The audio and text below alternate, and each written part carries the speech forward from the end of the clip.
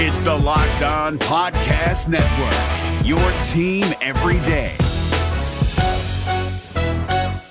Jackson Gatlin here, host of the Monday edition Locked On NBA podcast. Every Monday, I cover the three biggest stories in the NBA with the local experts from Locked On. It's an awesome recap of the weekend of the NBA and a look at what's ahead. Mark your calendars on Monday to join me for Locked On NBA podcast, available on YouTube and wherever you get your podcasts. You are Locked On Hornets, part of the Locked On Podcast Network, your team every day. In a minute, cuz we live.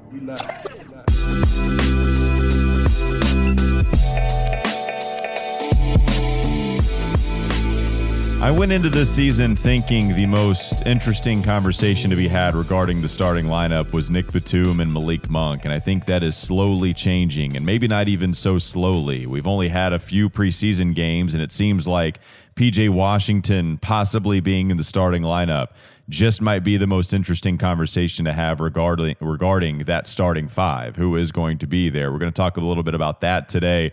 Other things from the Memphis game that saw the Charlotte Hornets get their first preseason victory. They're now 1-3 in the preseason. They got that victory, 120 points they scored to Memphis's 99. We'll talk a little bit more about that game. And yes, we will talk about the NBA versus China, and now LeBron James versus Daryl Morey with China. Very weird situation you have with LeBron James. Just something he said even before the game, right, Doug? LeBron James had comments before that preseason game and then felt the need to clarify. Was it during the game? Maybe at halftime he felt the need to clarify and tweet something out? No, he made the clarification shortly after. So it was before the game. There were some questions about, wait a minute, is he going to get fined? Because there are NBA rules that dictate when players can tweet, and it stops, I believe, an hour before tip or something like that. Yeah, so the timing had a little off, but yeah, certainly surrounding the game very close to the beginning and the end there for LeBron James. We'll get to that in the third segment. I believe, Doug, you called it before we came on air here. Was it the sexy segment, the third sexy segment? I like it. I forget what you said it, but I know that I liked it when I heard it. Sexy segment, sure, yeah. I mean, the third segment is our flex segment. It's where I usually flex my vocal cords and flex my takes. It's our sex segment? It's the sexy take segment. I'm passionate about some of these subjects, and the third segment is where I like to let my passion out. By the way, I was talking with Bobby about you today on air, and he was saying, "Wow!" And he was saying, "Yeah, you were you actually led off the show. And it was the first segment of the wake up call. We were talking about the Charlotte Hornets. We just mentioned that they played last night, and not Doug, Bob, my other co-host, Bobby said that Doug Branson was the one person, and maybe Rick Bonnell here and there, that were tweeting about the Hornets in all of this Kyle Allen and Cam Newton conversation that we're getting right now. It was why they should play Kyle Allen. It was why they should play Cam Newton when he's 100% healthy. And then here was Doug every once in a while shouting, Terry Rozier's having a good game. What the hell is Malik Monk doing? I was wondering why I wasn't getting much action on there. Not many replies until I started tweeting about Miles Plumlee hook shots. And Bobby seems to be fascinated. This is the second time, by the way, he's asked about you in this way. He has asked about your long hair. And it's been a couple of months apart. And he's like, I feel like Doug has got really long hair now. I was like, yeah, he's been growing out for a long time. He's got a lot of lettuce. The on-air discussion. This was on air. We were having a conversation about your hair and how long it's been since you've really made any kind of cut to it. I mean, you've been letting that thing fly for a while now, haven't you? Yeah, this is a record length. Talk about advanced statistics on my hair. This is a record length for me. I've often said I'm just very schizophrenic when it comes to my hair and my beard. Like, I just let the beard grow out sometimes, and then I look in the mirror one day and I decide, you know what? I'm done with this thing. The same thing will probably happen with my hair, although I won't cut it. I'll just go and have it cut when I'm tired of it. And for whatever reason, now see, I did grow my hair out long one other time, but I was in a weird place in my life. It came from a very unsatisfied with my current state of affairs, This is not that, though. I'm very kind of I've had that. I've done the same thing, Doug. I grew out my hair one time, like the unemployment, what am I doing with my life kind of haircut. That's what I called mine, at least. And it wasn't a haircut. It was just hair grow. Yeah, this is not that. Comes from a very self-confident place where I just kind of, an exploratory place. I just wanted to see what it looked like. Anyway, this is an odd conversation to have on this podcast and certainly on ESPN 730. You look sexy. Thanks. I'll say it.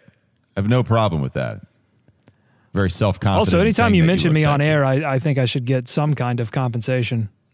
That's not going to happen. This is Locked On Hornets, presented by the Locked On Podcast Network, your team every day. Local experts on the #1 daily sports podcast network. You can find Doug in that glorious lettuce on Twitter at Doug Branson LOH. You can find myself on Twitter, not quite as glorious, at Walker Mail. You can find the show handle at Locked On Hornets. So let's talk about PJ Washington. That's what I want to lead off with today. James Borrego continues to talk glowingly, as Rick Bonnell describes, and Rick has talked a lot about this on Twitter now. You know, Rick had a little side conversation. He thinks it's extremely important, the way that James Borrego is speaking about PJ Washington. You know, we heard James Borrego discuss a little bit about PJ coming into this year, especially about the three ball. He's like, you know, this isn't going to be someone that we kind of try to bring along into shooting the three ball, that he's going to come in and shoot it immediately, that he's going to, they're going to, of course, really focus on his development, whether it was going to be with the franchise itself in Charlotte or whether it was going to be in Greensboro. You know, it was going to be, you know, maybe a mix of that they planned on utilizing Greensboro a little bit more. We had talked about that kind of thing with PJ. But now PJ Washington is playing enough, or well enough in the preseason to possibly put himself in the starting lineup. And Doug, I think when we talked about the starting lineup, I think I kind of had it figured out, at least I thought I did, where it would be Terry Rozier certainly starting at the 1. It would be Cody Zeller certainly starting at the 5. Miles Bridges would be in there. And Dwayne Bacon, I thought, was pretty much going to be in there. I thought it would be Dwayne Bacon 3, Miles Bridges 4, Cody Zeller 5. And then I thought it would be Terry Rozier 1, with Malik Monk and Nick Batum having the legitimate battle. Were they going to put the veteran Nick Batum in there to facilitate, or are they going to put Malik Monk in there in the starting lineup because they're young and their #1 priority is not to win basketball games this year? Now I think it's the way that they're talking about PJ, it's certainly still Terry Rozier at the 1 spot.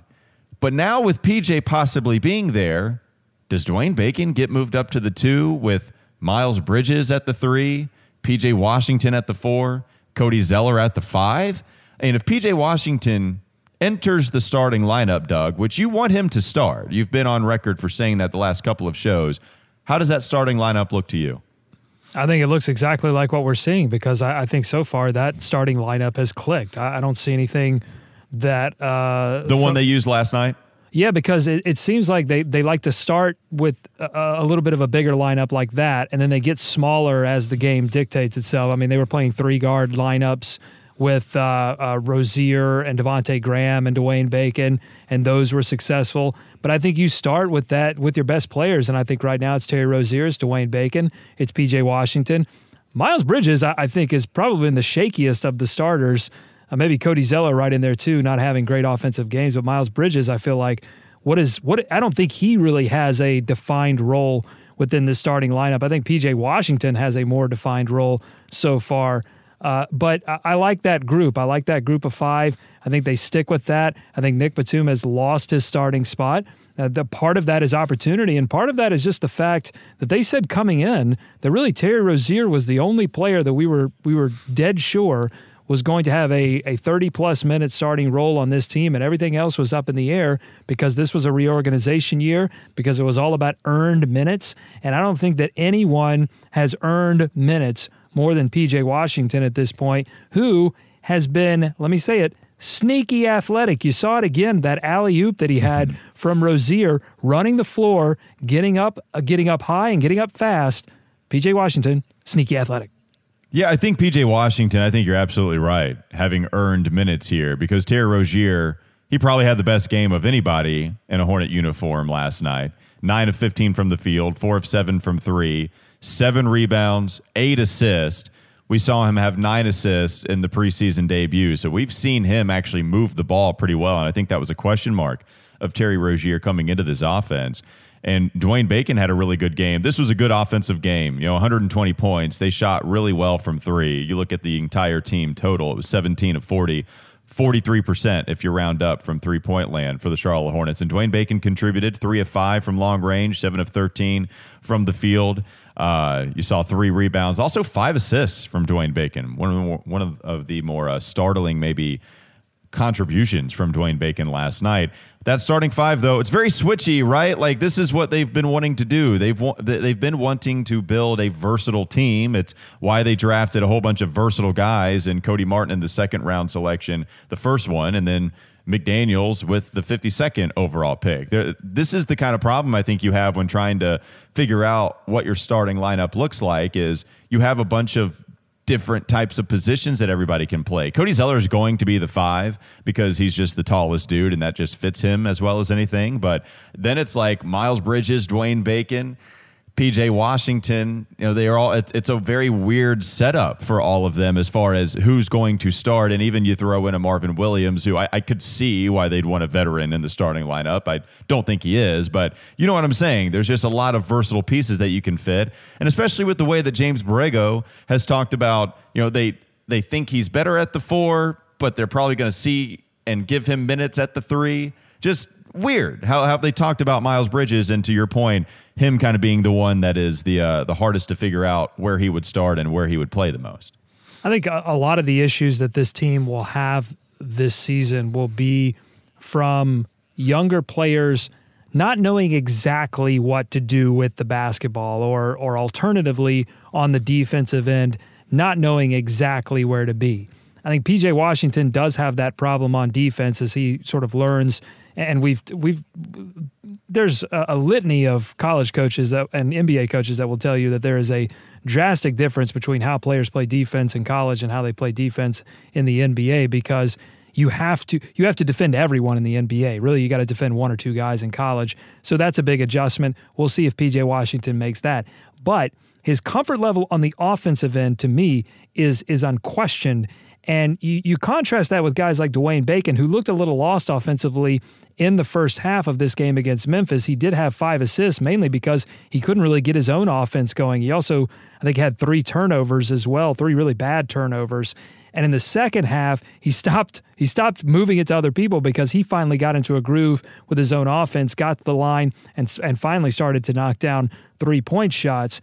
But my point is, the problems that this Hornets team will have offensively this year will be players not knowing exactly what to do, not being comfortable out there. And I think PJ Washington adds to that comfort level on offense, and I think it's why you have to play him. You have to start him. He has an attitude. He has a comfort level that I think that this Hornets team will greatly appreciate as the year continues. This is Jake from Locked On. Locked On has teamed up with State Farm to spotlight some of the greatest supporting players in NBA history. After beating the Heat led by LeBron James and Dwayne Wade in 2011, Dirk Nowitzki won an NBA title and proved himself to be one of the greatest basketball players of all time. But there was one player in the starting lineup for the last 3 games of the finals that helped support Dirk all the way to a championship, JJ Barea. Led by JJ and Jason Terry, the Mavs' second unit proved to be the strength throughout the playoffs, where they led the NBA in bench scoring. But for games 4, 5, and 6 in the NBA Finals, Mavs coach Rick Carlisle inserted Barea into the starting 5 to help the Mavs space the floor and put more playmaking around Dirk. JJ Barea had a knack for running the pick and roll with Dirk that helped the Mavs score more efficiently on their run to a title. Dirk Nowitzki couldn't score the way he did if he didn't have much needed support from someone like JJ Barea. Sometimes you and I need that kind of support too. Think of State Farm like a pivotal team player. When you need help protecting the things that matter most, remember the jingle and just say, like a good neighbor, State Farm is there. This is Locked On Hornets. You give me a new adjective. God, you're just messing this up. I spend some time away from the show, and you're still the same old Walker. All right, yeah, give me a new adjective and give me a plural noun. I've already thought of my plural noun now that you mentioned it. How about, I don't even know if this is plural. How about grape jelly? Does that work? Grape jelly is the noun I was going to get. Plural noun! This isn't hard! It's time for more of the Locked On Hornets podcast.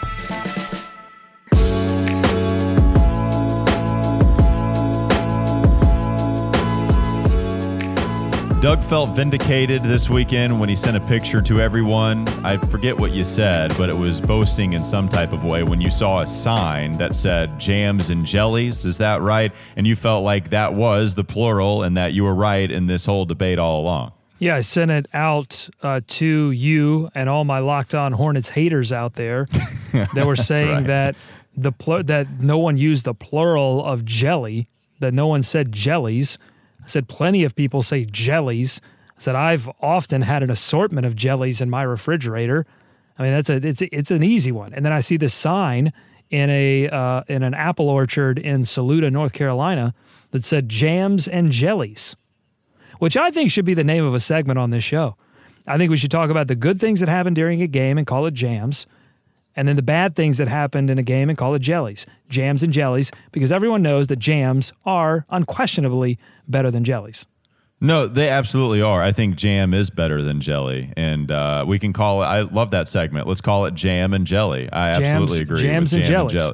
Yeah, jam and jelly, no problem. We can talk about that. Let's talk about Malik Monk. This is more of a jelly game for Malik Monk, right? For you, Doug? Huge I know jelly that game. You got pretty frustrated. Grape jelly game, which is the worst of the jellies. Well, okay. I mean, I don't know if we had to go with grape. I think grape is a little... I mean, grape is great. Like, to me, that means that he wasn't all that bad. But you think that he was just... Like, what about apricot jelly? Is it apricot jelly or apricot jelly? Which jelly would you go with that specific fruit? Well, it's apricot jelly, and there's nothing wrong with apricot jelly. Grape jelly tastes like Robitussin. But for me... Monk showed you exactly why he's not ready to get big minutes in this rotation, and he might very well get it because, there's just, especially if Nick Batum is going to be out for, even though he's day-to-day right now, if he's out for an extended period of time, then expect Monk to get more playing time. But there was a sequence, it was in the second quarter. Monk made another right-handed layup, gets a steal in the passing lane, so showing his offensive versatility, his defensive versatility. This was at the end of the second quarter. Then Monk gives up a Guterich three on a truly, I mean, I can't express this to you. Go. It was the very end of the first half. Go watch the play. Monk gives up a truly mind-numbing three. He just starts running away from Guterich. Like, he just takes himself completely out of the play. And it's just one of those plays you look at and you just don't understand what's going on up there, that he would lose focus like that. And it happened again in the second half. Monk got a block. Then he takes it, the very next play, they have a run out. He takes an out-of-control layup instead of pulling it out and actually running a decent play. Then, after that layup misses, he slow-foots it back, which leads to a rotation and a three because he didn't pick up his man. Then he picks up a foul on a flop on a Dylan Brooks drive. Then he misses a step-back three by a mile. And then he gives up a Brooks three on a weak closeout.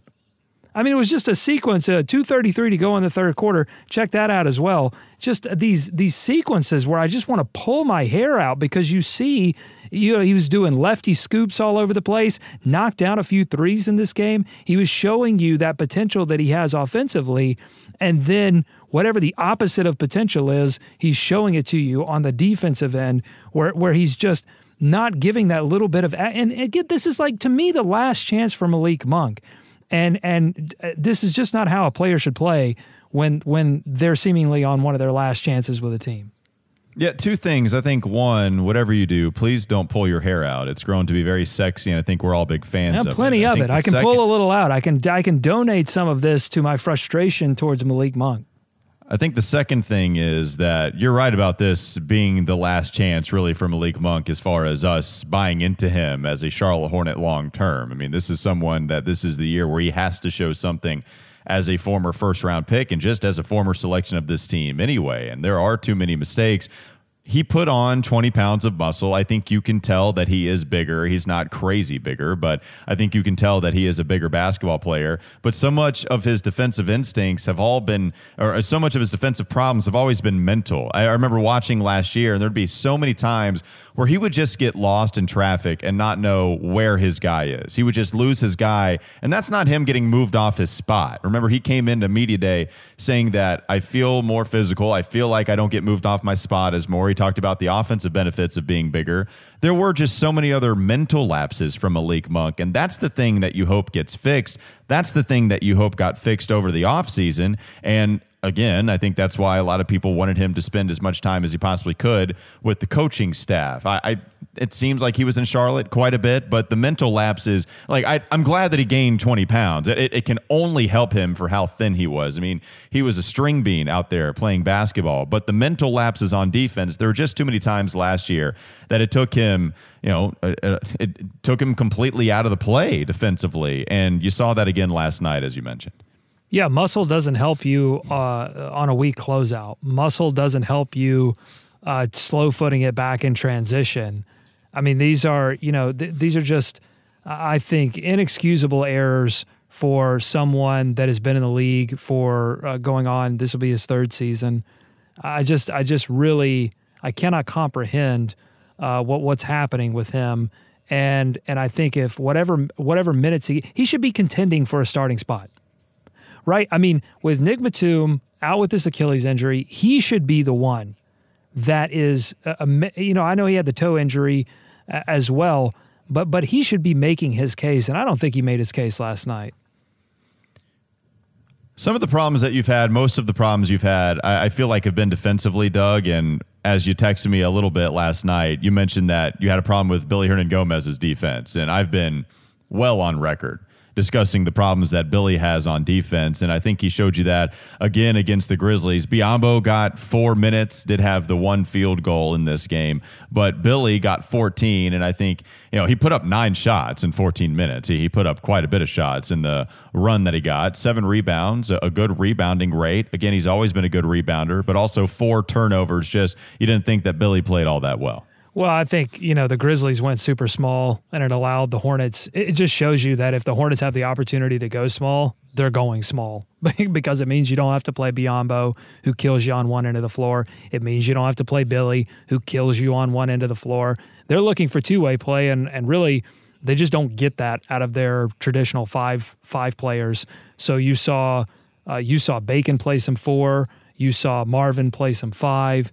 I think you saw PJ play 4 and 5 at one point last night. And, they did pretty well. I mean, it was against Memphis. It was their first action for Memphis against an NBA team this preseason. They had played 2 international teams before this, and they've got a lot of young players. I mean, to me, it said that the Hornets, I don't think they're going to be the worst team in the NBA. I think they can beat a Grizzlies team like this. I think they can beat a Knicks team on a given night. I don't think they're the worst team in the NBA, but you saw how they got out in the first, second, and third quarter. It was just miscue after miscue for the Hornets, not knowing exactly what they were doing. And that's going to be a killer against actual competition, like they went up against Philadelphia, a team that can actually play defense. Like Memphis struggled to defend the Hornets all night. They're going to have chances in those games. They're going to have chances in games where teams cannot play defense and allow the Hornets, a bad offensive team, to be somewhat competent. I want to get to Devontae Graham before we head to the third segment. Devontae Graham, 25 minutes in this one, 6 of 10 from the field, 4 of 6 from long range, which is something I think we all wanted to see him do better at. It was hitting the three-point shot more consistently. 7 rebounds for Devontae, 5 assists, only 2 turnovers. So Devontae Graham seemed in control, seemed to shoot the ball pretty well, even got active on the boards. Devontae Graham with a nice showing in this game against Memphis. Well, Devontae Graham looked like someone who wasn't afraid to make a mistake. He looked out of character in a great way because I think we've grown accustomed to seeing Devontae Graham out there just not trying to make a mistake, trying to make the right play and not playing as free. He wasn't playing jazz out there. But against Memphis, he was playing jazz. I mean, he looked like Kemba Walker the way he was penetrating and pulling up from mid-range, just kind of toying with defenders. And again, it shows you what playing against a bad defensive team, an inexperienced defensive team, can do for some of these players. But Coach James Borrego said after the game that he's been pushing Devontae Graham to get out of his comfort zone. And it showed itself last night. It showed that Devontae Graham was taking charge, and it always helps knocking down shots. This Hornets team has not played well defensively, by the way. And a lot of that is because they have not been able to hit a three to save their lives. And those missed threes often turn into runouts for the other team and easy transition points. And the Hornets knocking down some shots allowed them to defend, and it allowed Devontae Graham to gain some confidence. And he looked like a future, significant backup point guard option if he continues to grow his confidence in that way. The NBA playoffs are right around the corner, and Locked On NBA is here daily to keep you caught up with all the late season drama. Every Monday, Jackson Gatlin rounds up the 3 biggest stories around the league, helping to break down the NBA playoffs. Mark your calendars to listen to Locked On NBA every Monday to be up to date. Locked On NBA, available on YouTube and wherever you get podcasts. Part of the Locked On Podcast Network, your team every day. This is Locked On Hornets. That is so Stu Gott's form that you were about to make fun of people for their opinions of people changing their body, and then mid making fun of other people doing that, you said, I will say this, though. The guy that I think his body changed, that's correct. Yeah, well, you're right. But little known fact about me, I have 20/40 vision. So I'm pretty sure, or is it 40/20 vision? Whatever means that I have great, eagle eye vision. That's Eagle Eye Cherry, by the way. Great, underrated band of the 90s. Save Tonight, one of my favorite songs. It's time for more of the Locked On Hornets podcast.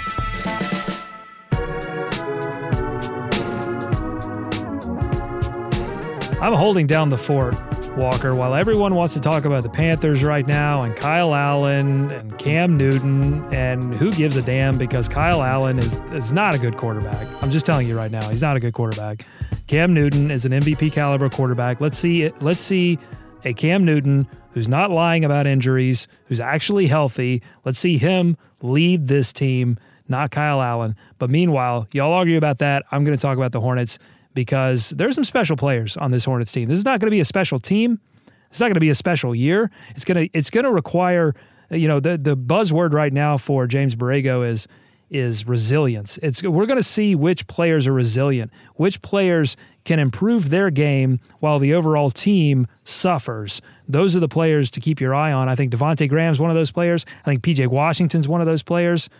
We're going to see who's resilient, who's not. I'm holding down the fort, talking about the Hornets. I think resilience should be the 5th pillar. If you wanted to implement it one more, I think that should be the 5th pillar. Can this team show resilience more and more as the year goes on? There's 4 Develop pillars. The 5th pillar, and then we're. How dare you? There talk. are 4 pillars and only 4 pillars. Don't try to add pillars. You can't add pillars. The pillars are already there. Pillars. There's 4 pillars.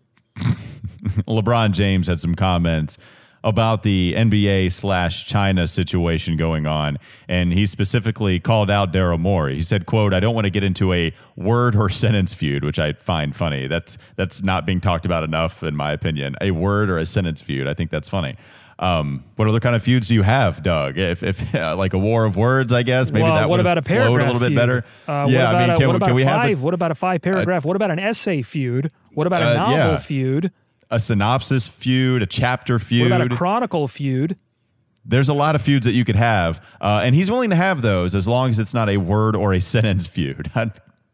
I hate sentence feuds, man. They're the worst. Anyways, he said, I don't want to get into a word or a sentence feud with Daryl Morey, but I don't believe he was educated on the situation at hand. And he spoke, and so many people could have been harmed, not only financially, but physically, emotionally, spiritually. So just be careful what we tweet and what we say and what we do. Even though, yes, we do have freedom of speech, but there can be a lot of negative that comes with that too.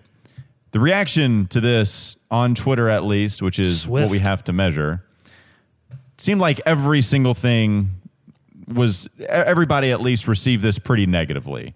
And then I think we sat on this a little bit more, tried to digest it, think, okay, is there anything that LeBron is saying that I'm missing? It seemed like this was everybody collectively, right? Trying to digest this.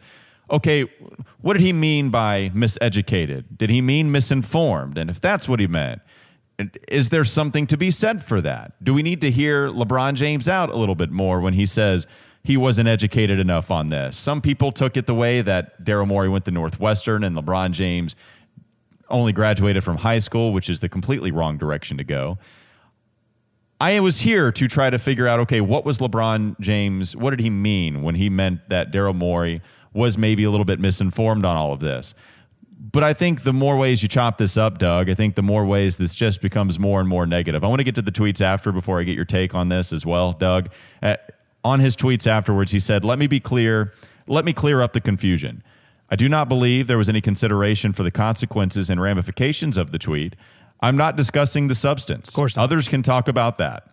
Sure. My team in this league just went through a difficult week. I think people need to understand what a tweet or statement can do to others, and I believe nobody stopped and considered what would happen. Could have waited a week to send it. Doug, I think Adam Silver looked at Daryl Morey on this tweet and thought, dude, what the hell are you doing? This is something that is going to affect our income. And that's a lot of money for you to be firing off a simple tweet, like a simple tweet with not too many words, that it's going to affect the amount of income that comes in. But then when LeBron James calls out Daryl Morey for not being educated on the subject, and we know that LeBron James wants to sell shoes in China and absolutely has business in China that affects his income as well, it seems like there's a lot of people that care more about the bottom dollar than other things that are worth caring about a little bit more. Yeah, the more I read what LeBron is saying here, I think it's clear to me now that LeBron was upset that Daryl Morey was tweeting about the situation while the players were in China, exposing them to opportunities to have to answer questions about this, possibly harming individual players in the NBA as a whole financially. He did mention that in the statement, not only financially, so he is taking the financial aspect of this into consideration. But what I think I don't like about this statement most is calling Morey misinformed on the issue. When he says he wasn't educated on the situation at hand, I take that to mean that he didn't understand that by tweeting this, he was putting the players in an uncomfortable situation. But he also goes on later to call him misinformed about the situation. What I don't like is then offer information on the situation. He won't offer information because he doesn't want to discuss the issue on its substance. He only wants to discuss the effect of the tweet. He doesn't want to discuss China. He has business in China. He doesn't want to discuss Hong Kong. He doesn't have business in Hong Kong. But he wants to discuss other issues. He wants to involve himself in social justice issues here in the United States. But he makes business in the United States as well. But the United States the government is not going to impede his ability to make money if he talks about social justice issues here in the United States. That's a great thing about living in the United States. That's a great thing about playing basketball in the United States. But you play basketball over in China, and all of a sudden, it's a different situation because the government is a complete different situation. What stuns me, too, is he had several days to think about this, Walker. I mean, he had time to sort of, was he surprised that he got this question? Because the answer, you can feel free to disagree with me, but the answer seemed vague at best, incoherent at worst.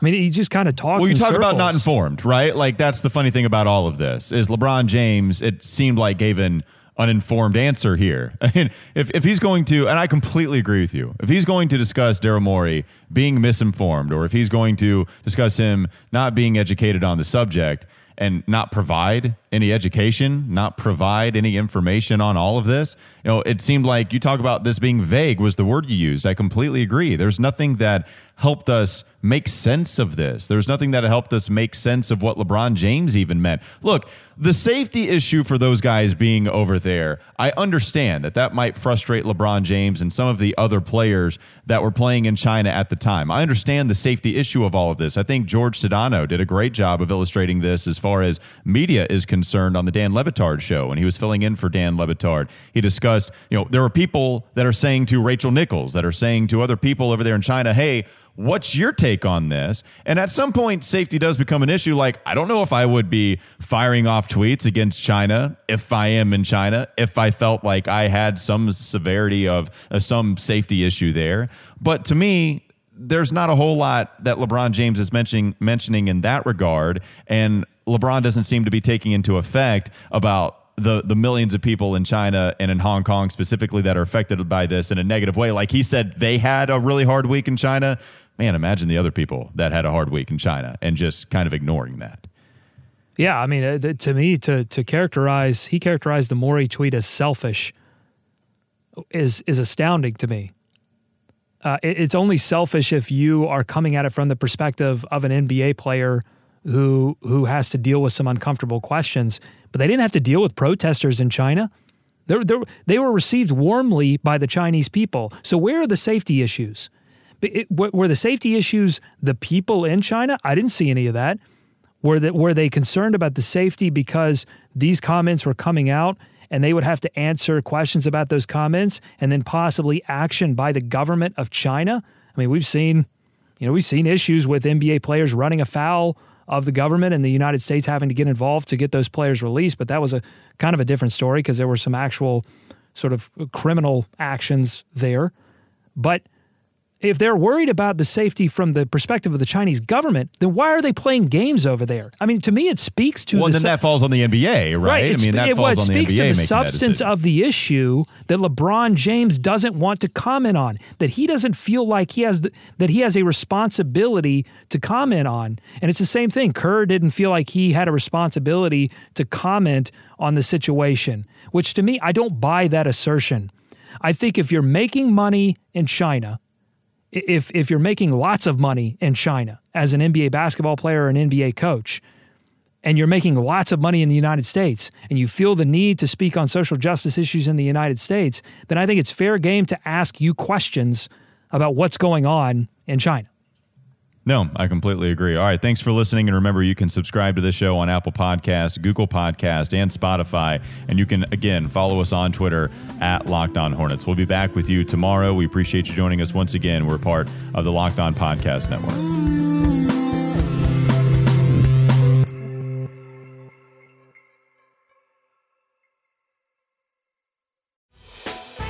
Hey, Prime members, you can listen to this Locked On podcast ad-free on Amazon Music. Download the Amazon Music app today.